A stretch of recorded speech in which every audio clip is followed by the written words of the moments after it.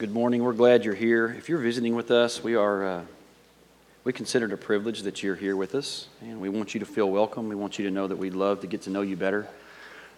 This is a little kiosk right over here, and right after the service, there'll be somebody there that would love to meet you and just give you a packet of information about Crosspoint, and that's about it. We just want you to get to know us and do everything we can to help you know who we are, and then maybe give us an opportunity to get to know you a little better as well. But welcome this morning. We're glad you're here.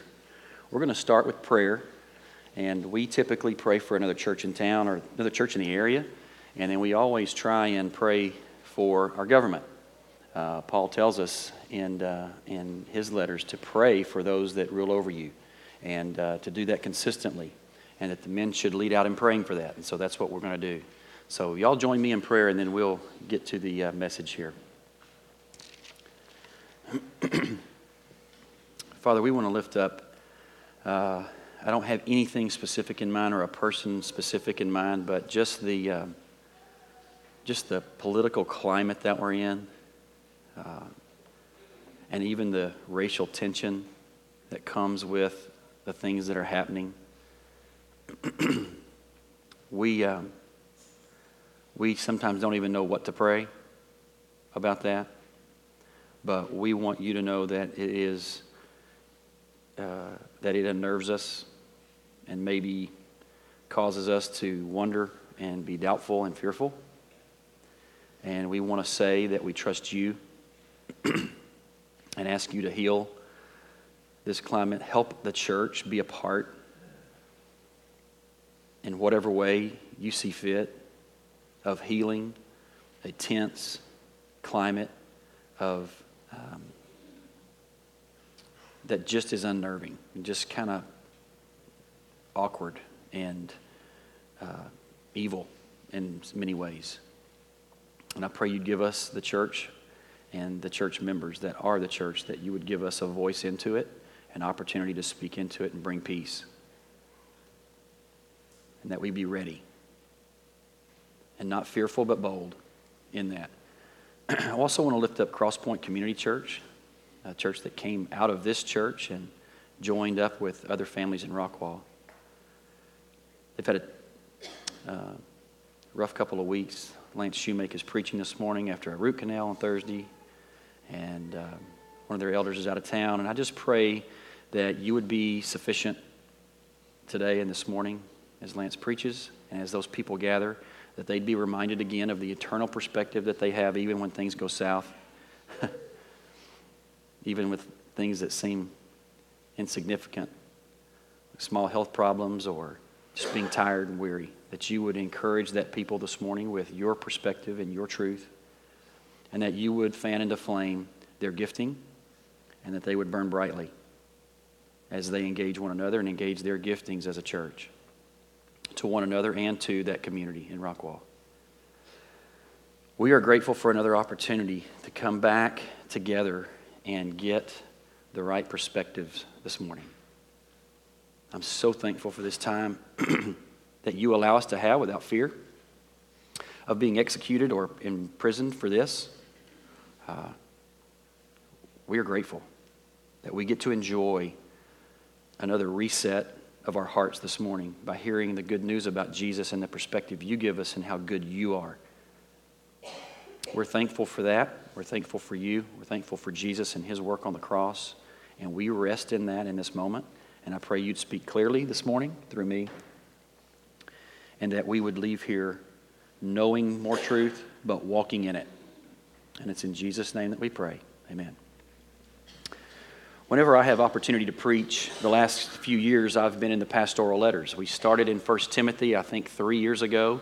I typically preach 5 to 7 times a year. And so when I get that opportunity, I try to stick with these pastoral letters, letters from Paul to pastors, to churches, and try and walk through them so that there's not something that we can just skip around or I just pick a topic. That's how Ben and Scott preach, and so I've chosen to preach through these pastoral letters, and we just wrapped up at the first of the summer, 1 Timothy. Finally made it through that after 2 or 3 years. And so we're going to start 2 Timothy this morning. So if you'll turn in your Bibles to 2 Timothy chapter 1. We're going to press through 2 Timothy, and then hopefully, before the Lord comes back, we'll make it to Titus.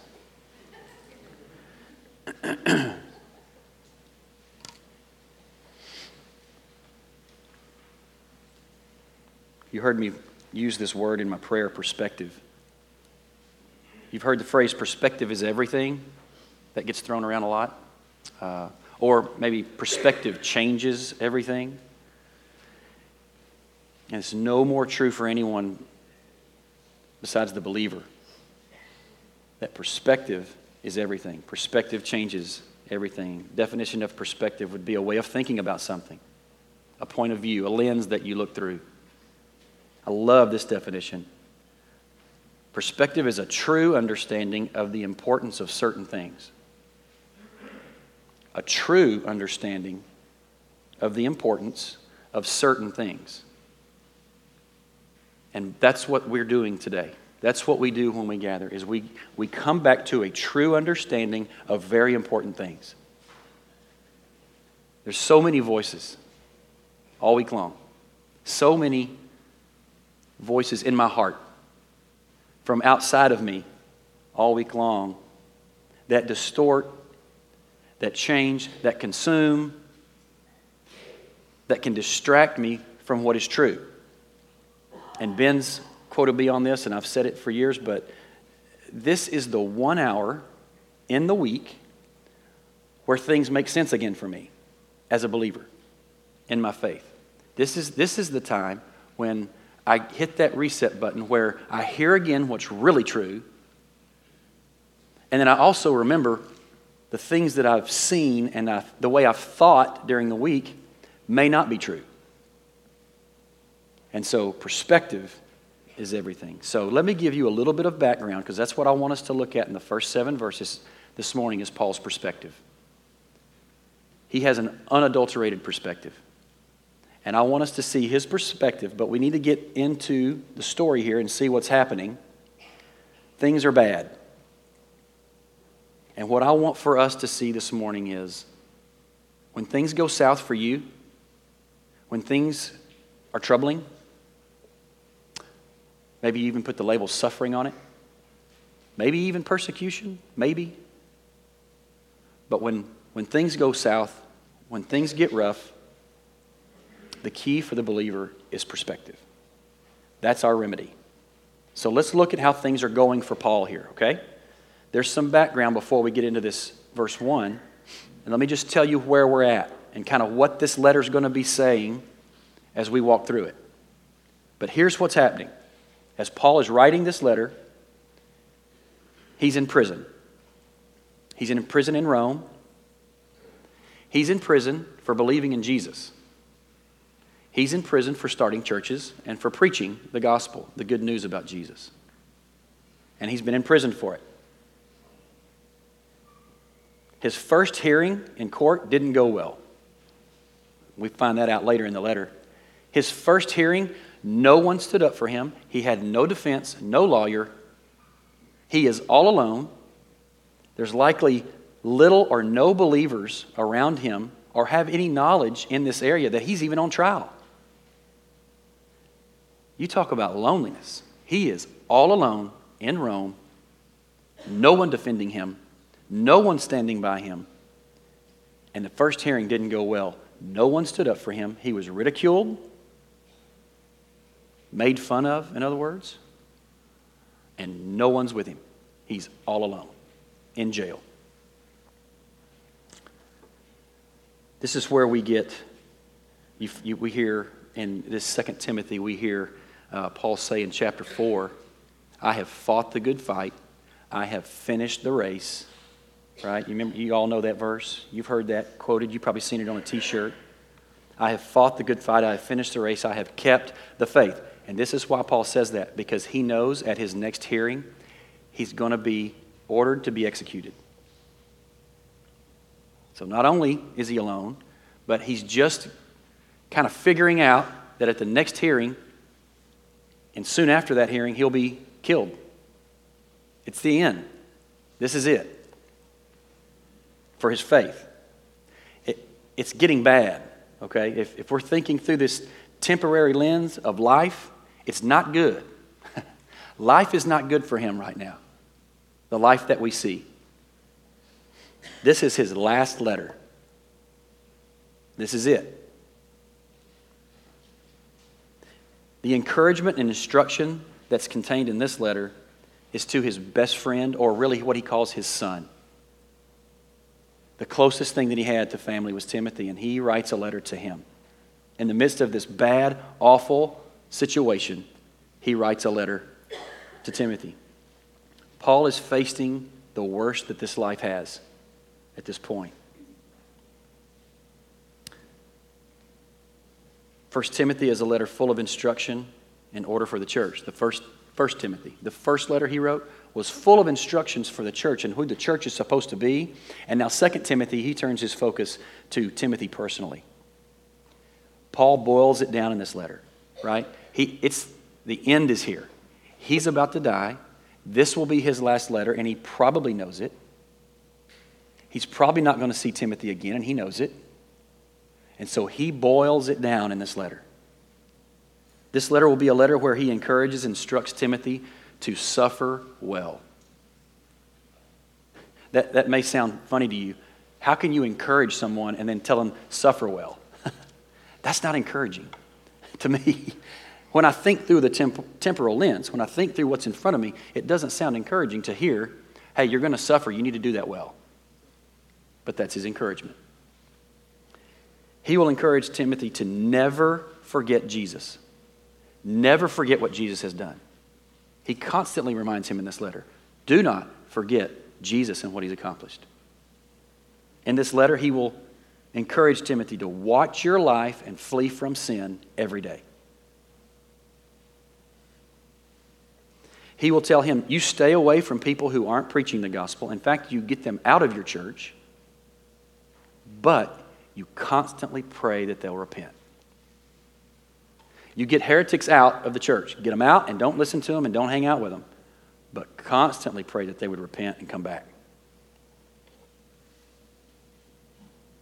He also encourages Timothy to act like a soldier.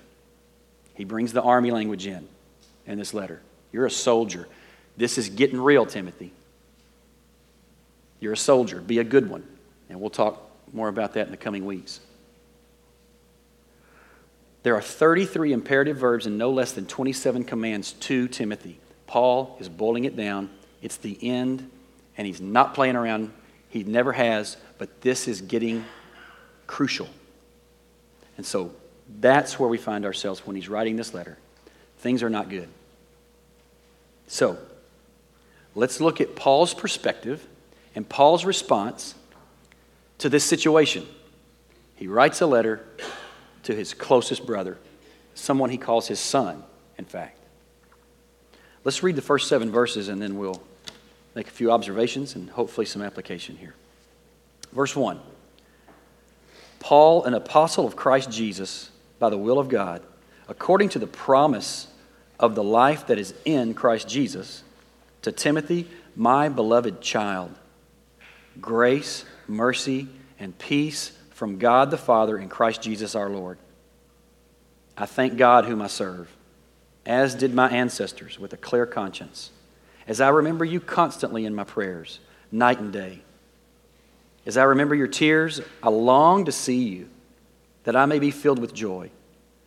I am reminded of your sincere faith, a faith that dwelt first in your grandmother Lois and in your mother Eunice, and now I'm sure dwells in you as well. For this reason, I remind you to fan into flame the gift of God, which is in you through the laying on of my hands. For God gave us a spirit not of fear, but of power and love and self-control. Let's look briefly at the greeting. This is a formal greeting. It's one that he's used through most of his letters. And in this one, and then I think 2 or 3 others to the churches, he thanks God for them. All right? But there's 2 things here I want you to see. Number 1, Paul's assurance of his faith is in a promise. I don't want you to miss that. Don't blow past that on the first, how he opens this letter. Yes, it's a formal letter. It's a formal greeting. But let's look at what he's saying here. His assurance of his faith and his calling is based on a promise. And this is what I mean by that. Paul shows us here again, his confidence, his assurance of his faith and his salvation is not in what Paul has accomplished. It's not in all the churches he's planted. He's at the end of his life, and as he's writing this letter, his assurance in his faith is not in anything he has done or anything he has said. It's not even in the integrity of his belief. He doesn't look back and go, look how much I've believed. Look how long I've believed. Look how well I've believed. Look how much I love you, Jesus. His hope and assurance is on a promise of being saved in Jesus. Look at it again. Paul, an apostle of Christ Jesus, by the will of God, according to the promise of the life that is in Christ Jesus. That's important for a little later. He is finding his hope in a promise. Something that God has said. God said it. God called me. He says I'm his child. He called me, and so it's true. Because he said it. It's a promise. And I believe it. That's where his assurance is found, in the promise. Okay? And second, remember, he's writing a letter to a timid pastor. If you were here for any of the first Timothy sermons, Timothy is timid. He's younger. This is his first pastorate, right? And Paul just left him with the elders at Ephesus, and he hasn't been back. And so he's faced heretics. He's faced people who don't want to listen, who want to change his sermons, who don't appreciate the gospel of Jesus, who are bored with him, and who are leaving to go listen to people who are more exciting, but aren't preaching the gospel. It's been a hard run. And Timothy is timid. He's not the first one to stand up and speak with boldness. He's fearful, he's anxious, and he's timid as a pastor. And so, Paul is speaking to this guy once again with great affection. Great affection. Timid Timothy, and Paul's deep love for him because of his investment. Verse 3, I thank God whom I serve as I did my ancestors with a clear conscience, as I remember you constantly in my prayers night and day. I remember your tears. I long to see you, that I'll be filled with joy. I am reminded of your sincere faith. I wonder if Paul's not just saying this to encourage Timothy, but if he's also saying this to encourage himself, to see him write it out, to kind of say it to himself. Timothy has sincere faith. I left him with a deposit that is the good news about Jesus. I left him with a church. And it's good to remind myself that he's pressing on and his faith is real. His faith is real. His faith is sincere.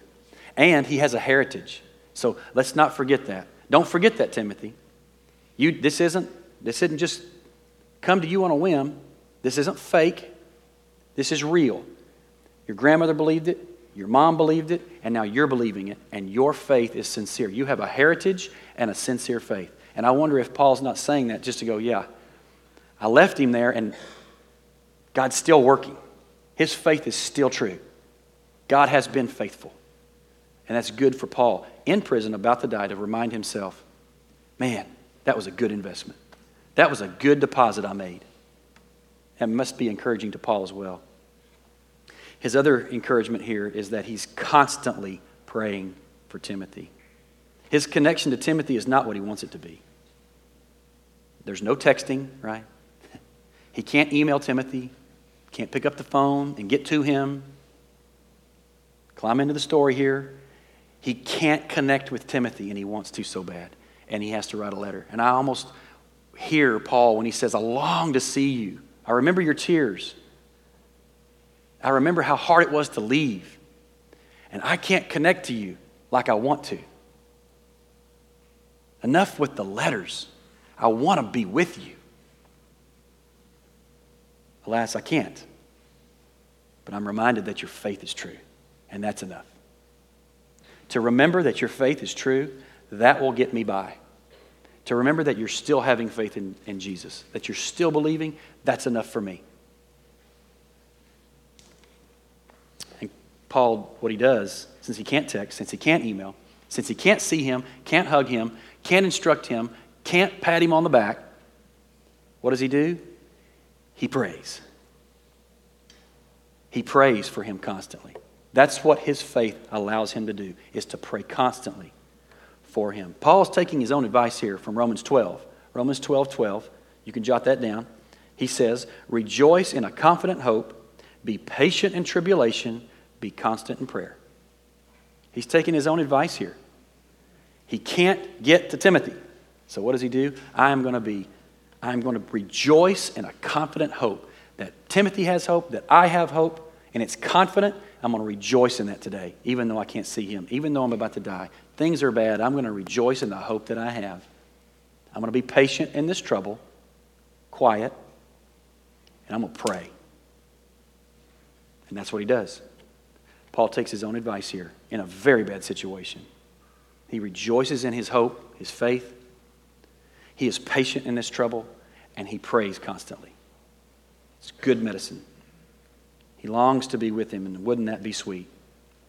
Paul encourages Timothy in his genuine faith, encouraging him to see his own faith. Isn't it good when, I don't know if this has ever happened to you, but when someone maybe in your life group or maybe just randomly in the church says, hey, man, I see your faith. Faith is in the unseen, but when someone says, I see Christ in you, you're faithful. I see you. Maybe you've been around some people that you were just getting to know and you haven't had the faith talk yet. They don't really know who you are. And that used to always happen to me on the golf course when people would get through 3 or 4 holes after a cussing string had happened by them. And they would say, hey, what do you do? I'm a pastor.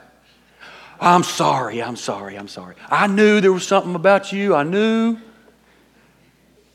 But has that ever happened to you where people say, man, I've noticed there's something different about you. It doesn't surprise me when you tell me you're a believer. And maybe from another believer especially. Doesn't that feel good? Isn't that encouraging for somebody else to see it?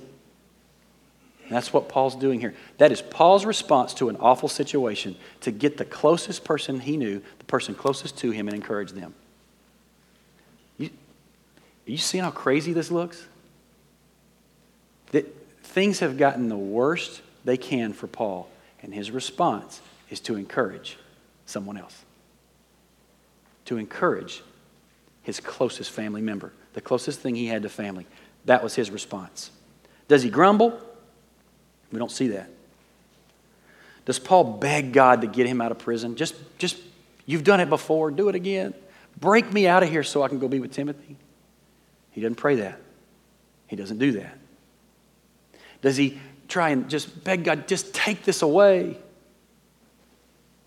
Unfair. God, this is unfair. I've suffered enough. Shipwrecked. Beaten. Come on. Can I just see Timothy before I die? No, that's not his response. His response is to sit down and not just pine. I can imagine Paul saying, boy, I just wish I had a normal life. Why does this have to be so complicated and hard? No, he doesn't pray that. He doesn't think that. That's not his perspective. His perspective is the response to this situation that's not good is to sit down and encourage Timothy with an eternal perspective.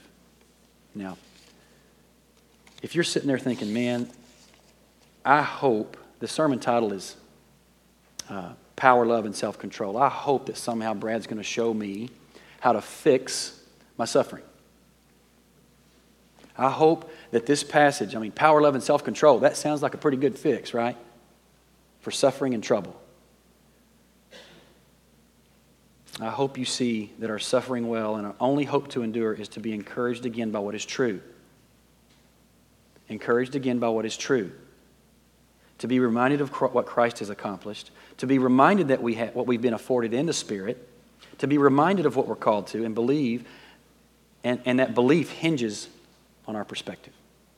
Persevering in this faith will hinge on your perspective. It will hinge on your perspective and the way you see things, on understanding true things that are important. And that your belief will hinge on how you see things. That's how it is for Paul. Paul has an unadulterated eternal perspective. It looks so different than the perspective I get tripped up on during the week. I don't naturally knee-jerk to an eternal perspective. I knee-jerk to those questions I was just giving you because those are the questions I've asked about my trouble. Just get me out of this. This is unfair. Why me? Why are you doing this? Why aren't you fixing this? Why aren't you resolving this? And I want my knee-jerk to be an eternal perspective. I want my knee-jerk to be, where can you use me? How can I encourage? I have a confident hope. I'm going to be patient in this trouble, and I'm going to pray constantly. That's what I want. My knee-jerk response to be like Paul. Paul goes on to say in verse 6, look at verse 6. For this reason. For what reason? Because you have a faith, and because it's sincere, and because you come from a long line of faith, I want to tell you something. I want to encourage you again. Do something. Here's some instruction. Fan into flame the gift of God which is in you through the laying on of hands. Timothy's been gifted. He's been equipped. He needs the reminder to fan in that flame again. And he's probably referring to Timothy's timidity. Right? He's probably referring to the anxiety and, 1 Timothy 5 tells us he had stomach problems. Well, he had stomach problems most likely because he was anxious and worn down by ministry. So what does he say? What's his instruction for that?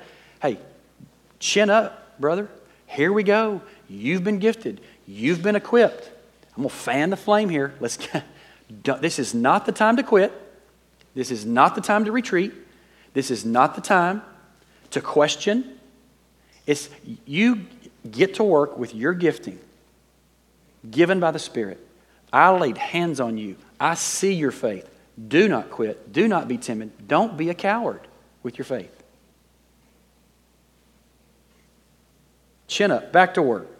Take heart. He's trying to inspire Timothy, right? He's trying to inspire him to not quit. Things are bad, Timothy. And Timothy's probably understands that he's probably not going to see Paul again. And he's probably not going to get another letter of encouragement from him. He's going to be on his own, with the church. He's not going to have Paul anymore.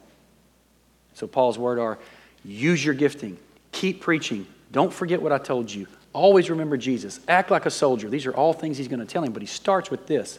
Don't quit using your gifting. Now is not the time to not use your gifting in the church. Now is the time to fan that into a flame.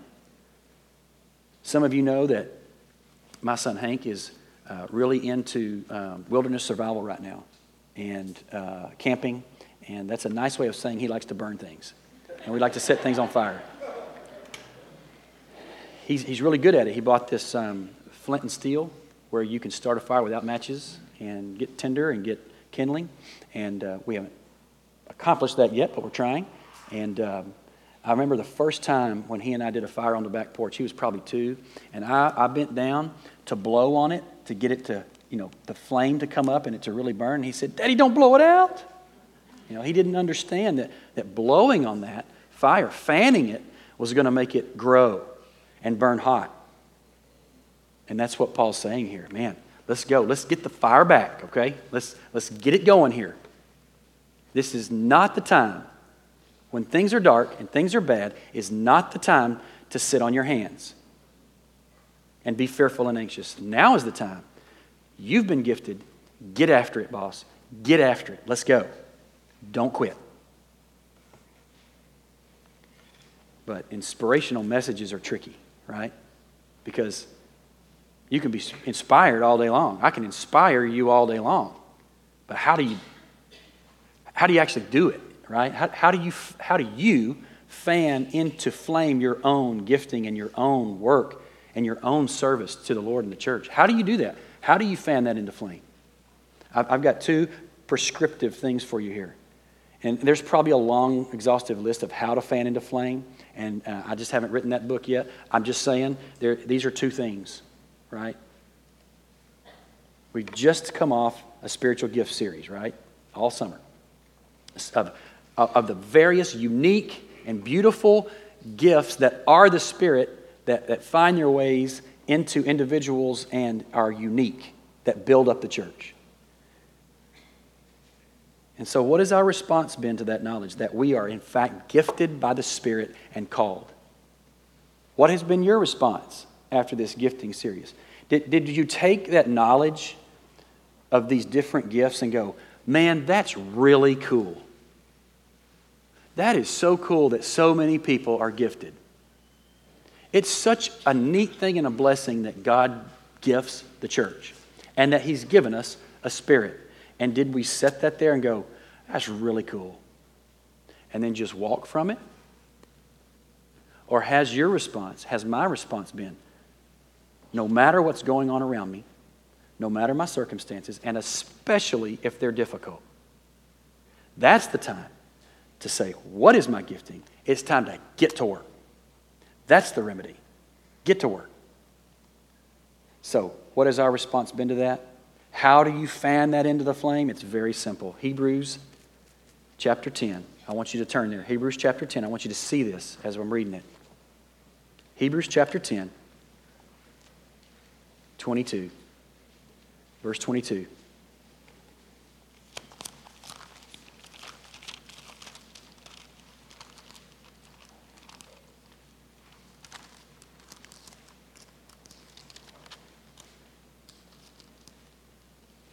Beginning in verse 22, here's how you fan into the flame the gifting that God has given you. You stay among the people of God, and you be among the people of God. Verse 22, let us draw near with a true heart in full assurance of faith, with our hearts sprinkled clean from an evil conscience and our bodies washed with pure water. What he's saying there is everything you've thought, everything your heart is telling you, be suspect of it. Be suspect of what you've heard all week and draw near to the people of God to hear again what's true. Let us hold fast the confession of our hope without wavering, for He who promised is faithful. There's our promise. He promised us salvation, and we're holding to that promise, and He's faithful. Let us consider how to stir one another up to love and good works, not neglecting to meet together as it is the habit of some, but encourage one another, and all the more as you see the day drawing near. That's how you fan into flame your gifting. You draw near, you draw up with the people of God. And you've heard this before from this pulpit, but it has to be said again. Corporate worship, things like your life group, if those are optional for you, you may as well just say, let it rain on my fire. Let it rain. Let it sprinkle. We've got these little rains that have come through lately that just knock the dust off the ground, but they'll get a fire down pretty quick. Let it rain. If this is optional, if life group is optional for you, then what you're saying is, man, just let it rain on my eternal perspective.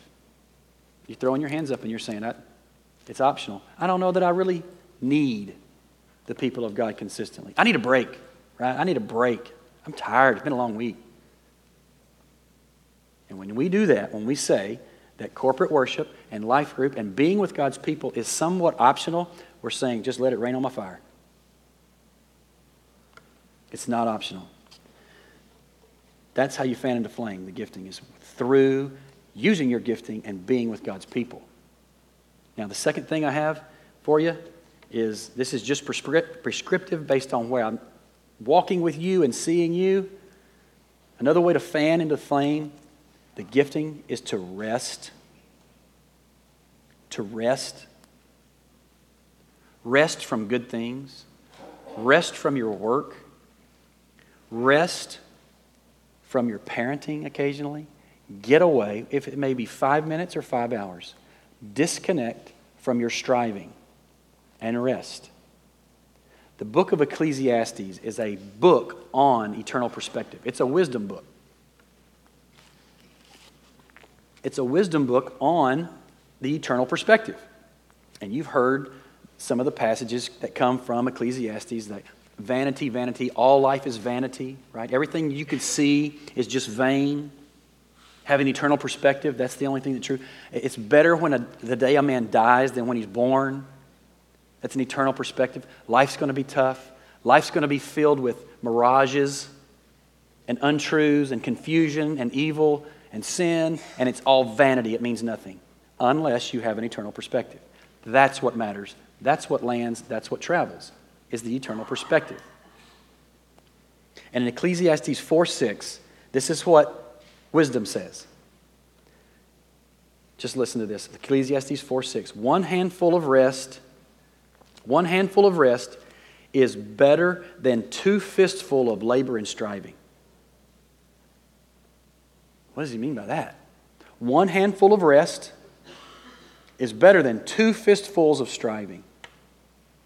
I see you and how you move and the pace at which your families move. I know the pace at which my family moves and the things we're striving for, which may be more money, it may be more things, it may be more opportunity, it may just be better parenting. We strive after a lot of good things.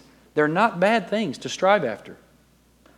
But when we strive hard, when we strive 2 fistfuls, it can consume you. It can consume you to the point, if you don't rest, you'll forget your eternal perspective. Because everything about our striving is temporal.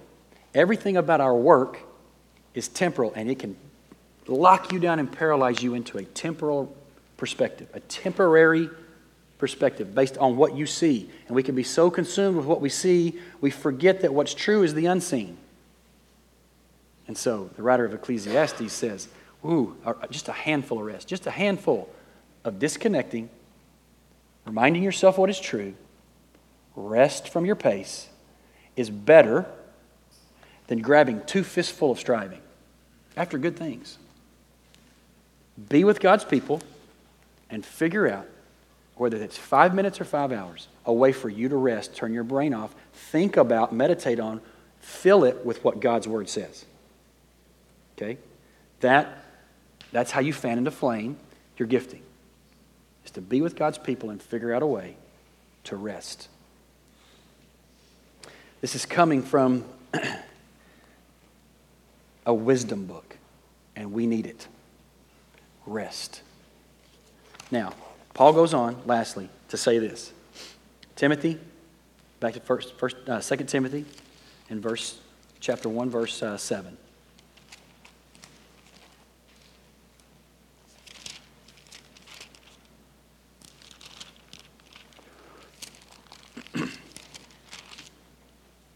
Fan into flame the gifting which is in you.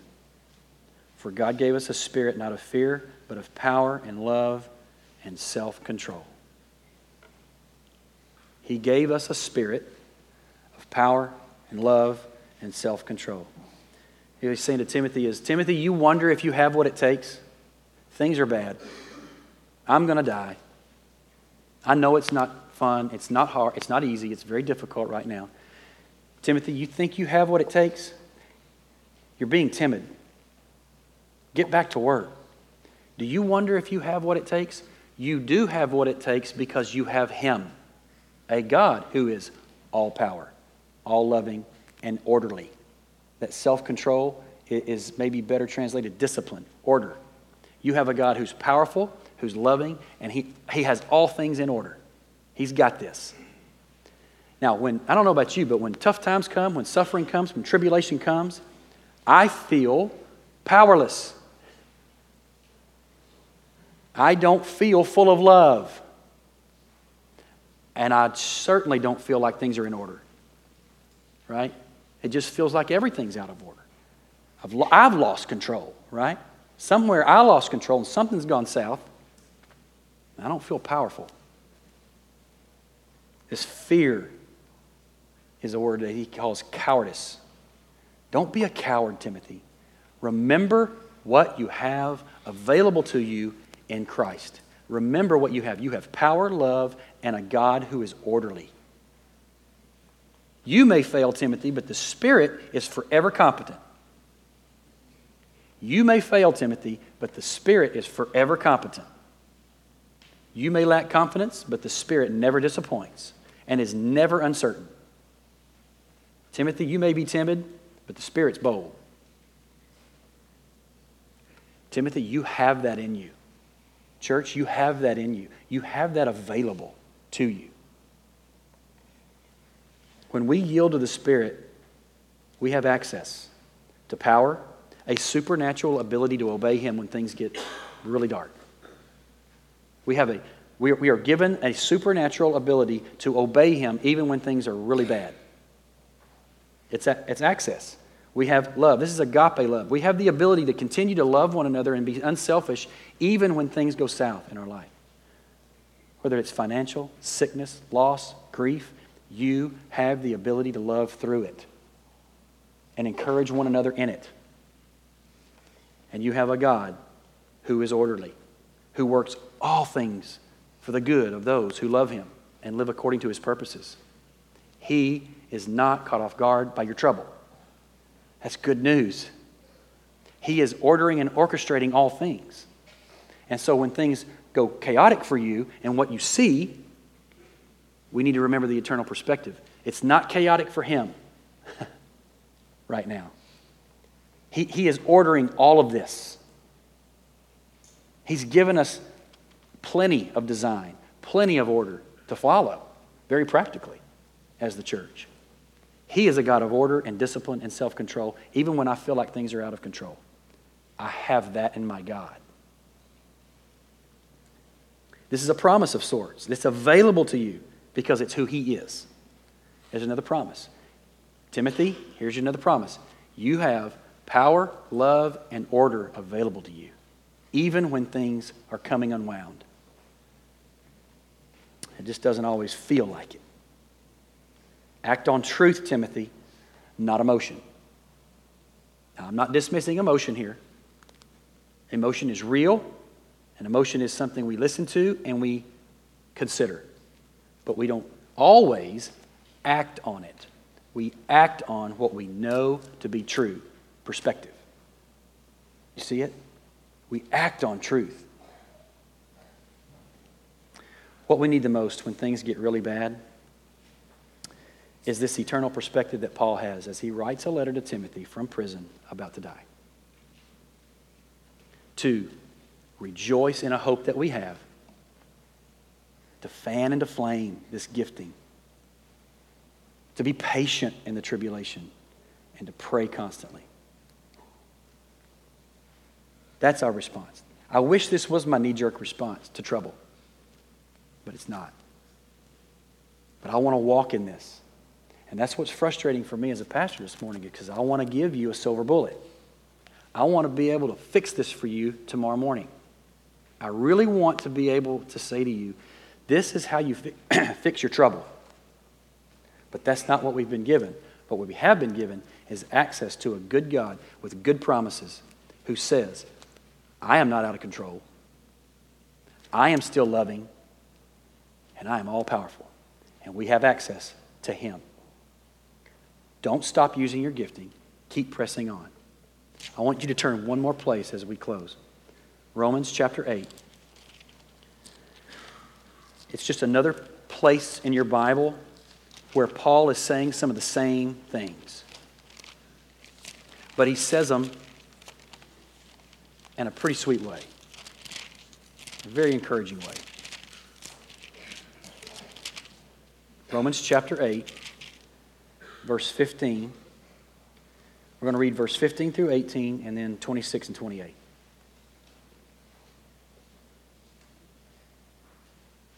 Paul's saying some of the same things here that he's telling Timothy. Verse 15. Christian, you did not receive the spirit of slavery to fall back into fear, cowardice, timidity, but you have received the spirit of adoption as sons, by whom we cry, Abba, Father. The Spirit Himself bears witness with our spirit that we're children of God. There's your promise. If children, then heirs. Heirs of God and fellow heirs with Christ, provided we suffer with Him in order that we may also be glorified with Him. The promise is you're His. The promise is it won't be easy. The promise is there will be trouble. But the promises don't end there. Verse 18. I consider, listen for his perspective, I consider that the sufferings of this present time are not worth comparing with the glory that's to be revealed to us. The things I see, the trouble, doesn't compare to what I know to be true that I can't see. I want to say that again. what I see, the trouble that I see, doesn't even compare to what's true in the unseen. It doesn't even compare. It's called faith. Believe that it's true. Are not worth comparing with the glory that's to be revealed to us. Now look at verse 26. He goes on. Likewise, the Spirit helps us in our weakness. For we do not know what to pray for as we ought, but the Spirit Himself intercedes for us with groanings too deep for words. And He who searches hearts knows what is in the mind of the Spirit, because the Spirit intercedes for the saints according to the will of God. Believer, if it's so dark for you that you're paralyzed and you don't even know how to pray, He's praying for you. Do you hear that? Not only does He give us the promise of access, not only does He give us the promise of power, love, and self-control, order, not only does He give us the promise of an eternal inheritance, He says, in the meantime, when you're paralyzed by anxiety, loss, grief, fear, I'm praying for you when you don't even know how. He's a good God. These are good promises that we need to remember, right? We need to think perspective. How are you thinking about what you're seeing? How are you thinking about what you're seeing? Paul has this unadulterated, eternal perspective. Surely, if the remedy for Paul's trouble was to have an eternal perspective, surely for our trouble, wouldn't it be the same? Wouldn't it be the same that the remedy for our trouble would be keep an eternal perspective? I was talking with Christy yesterday, and she's been reading this sermon by David Powlison entitled Christ's Grace in Your Sufferings. And he made this statement: no important truth for the believer contains the word just in the punchline. No important truth for the believer includes the word just in the punchline. And what he means by that is, when we see this eternal perspective and then we want to walk in it, we don't just go do one thing. You know, this is what I was talking about a while ago. I want to be able to fix it. I want to be able to tell you, this is what you just go do. You just go do these 3 or 4 things this week, and man, you're going to walk in power, love, and self-control. Boom. Just do these 3 things. When the way that we walk in power, love, and self-control, and not in timidity, not in fear, is to have an eternal perspective and to believe the things that He's promised. That's how you walk in it. Believe the things that He's promised. And that's how we walk in this. I wish there was some way I could just flip the switch for you. But He's calling you to believe that He's powerful. He's calling you to believe again that He is loving. He's calling you to believe again that He has got this handled. He is in order. It is not chaotic to Him. When we go to the supper here in just a second, I want to read this passage. It's one we read often. I want you to listen for the promise. Listen for the eternal perspective. In 1 Corinthians 11. You can turn there if you'd like. 1 Corinthians 11, 24 and 26.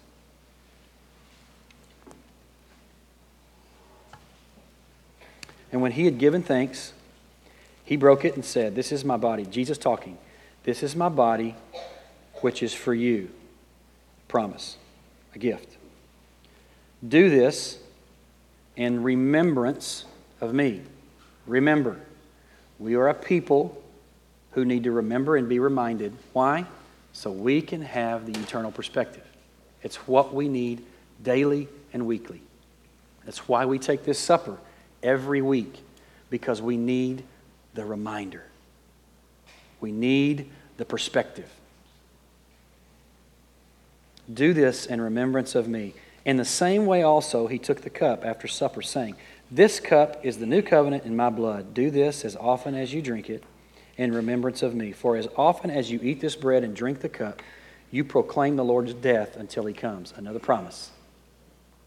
When we take this bread and this cup in a minute, we're proclaiming that we have a new covenant with him that's not like Israel's. We have a new covenant covered in blood. Okay, and we're going to eat bread that he gave himself, and he's promising that this is what will sustain you until he comes back. What will sustain you? He will. And taking this supper is a good reminder of the eternal perspective that we need. Let's distribute the elements.